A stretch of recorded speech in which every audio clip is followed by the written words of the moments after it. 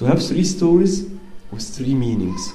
First one is repentance, second one is gratitude, and third one declaring the Lord Jesus Christ as our King.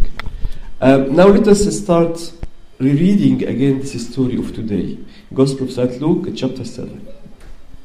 And I don't tell you a secret if I tell you that this lady who poured the perfume is my favorite lady in the New Testament, next to Aunt Mary, of course. I like her very much, and I like what she has done.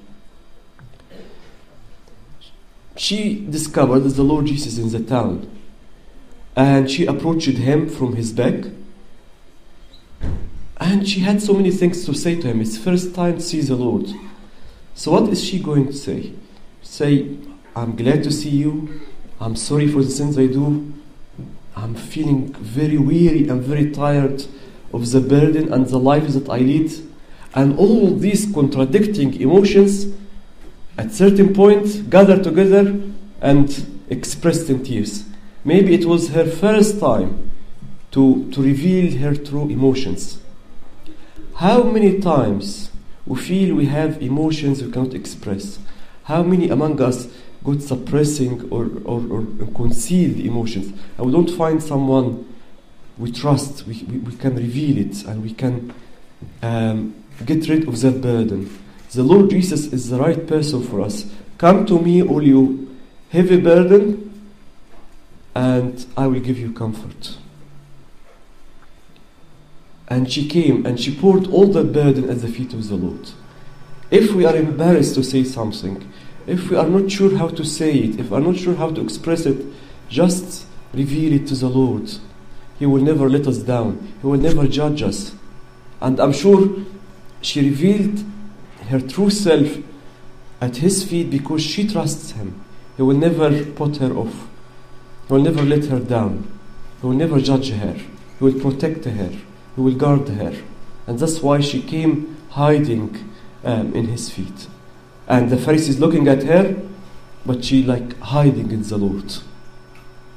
Whenever we have a burden, let us throw the burden at the feet of the Lord. Through prayers, through confession, different ways, but we have to throw our burdens at the feet of the Lord.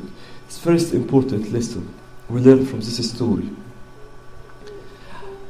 And that teaches us something else.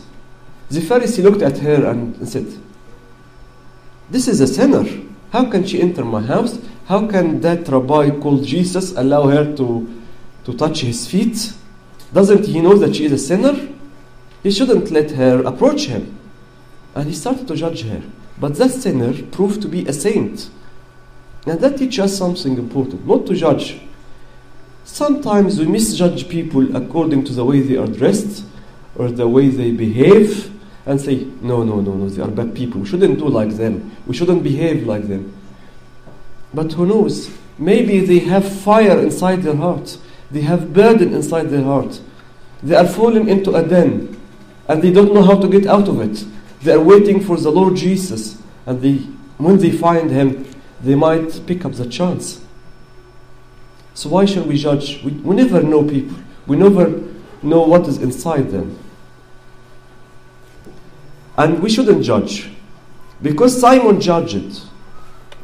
And the way Simon judged it, it might sound logic at the beginning, but he forget an important factor. The way Simon the Pharisee judged it, he made a calculation. How many sins I do and how many sins she does. What about the magnitude of the sins she does and what about the magnitude of sins that I do? We sometimes put in our minds that there are sins worse than others. He was thinking this way. He said, she does this, she does that, and I don't do them. Maybe I do sins, but not as much and not as bad. So I'm much better than her, and I can judge her. The Lord Jesus told them, listen, you forget an important factor, Simon. What is that important factor? Told him, there are two were in debt, one for 50 dinars and one for 500 dinars, and the two were forgiven. Which one was loved more? Said, the one was forgiven for more. This is the important factor. You forget, Simon. She loved me more. And let me tell you how. When I came into your house, how did you receive me?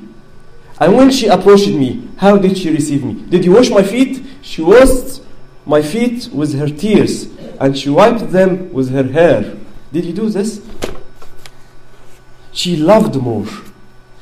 Then let us put in our minds the factor of love. It's such an important factor. Do we do our prayers with love? Do we do our service with love? Do we fast with love? Do we come to the church with love or out of routine? This is a very important point. Let me tell you a little story about this. One day Abu Ma'ar wanted to know how much he achieved of the spiritual level. And the Lord guided him to go to Alexandria. He expected to find some hidden inquiry there, but he found 2 married ladies. They living there with love, sharing their house, and they were married to 2 brothers, but they were not relative before. So they are sisters-in-laws, but they didn't know each other before. And they live with full love and sharing everything. And he learned the lesson. If I achieve that love, I'll be sent like them.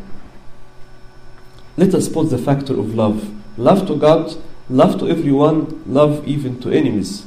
We should start practicing that. And this is what makes a difference in judgment in God's eyes. Love. One other thing that I liked about the story, Simon started to judge. But what I like about that great lady, she never paid attention to him. She never sought to answer him. Why? Because she is in the presence of the Lord. He is the one who will defend her. She sees the Lord for the first time. She doesn't know whether she will get the same chance again or not. She will not waste it. Whenever you have time with the Lord, don't waste it with argument with others. Just close your eyes and enjoy it. That time might not happen again. Enjoy every minute with Him. And why do you bother defending yourself? If you are in His presence, He will defend you. People get panicked. People of Israel got panicked when they found Pharaoh's army following them closely and the sea in front of them. And what did Moses told them? The Lord will fight for you. Keep quiet and wait for the salvation of the Lord. الرب يقاتل عنكم وأنتم تصمتون. Why do we bother about arguments that will not lead into our own salvation? Leave it to the Lord. If we are right, He will defend us. And if it's wrong, then it is good for us to learn what we have done wrong so we can correct it.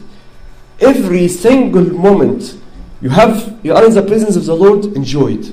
Don't miss it. And this is one of the beautiful things that great lady has done when she met the Lord. May the Lord give us all to enjoy His presence, to appreciate every minute we spend with Him. Glory be to God forever and ever. Amen.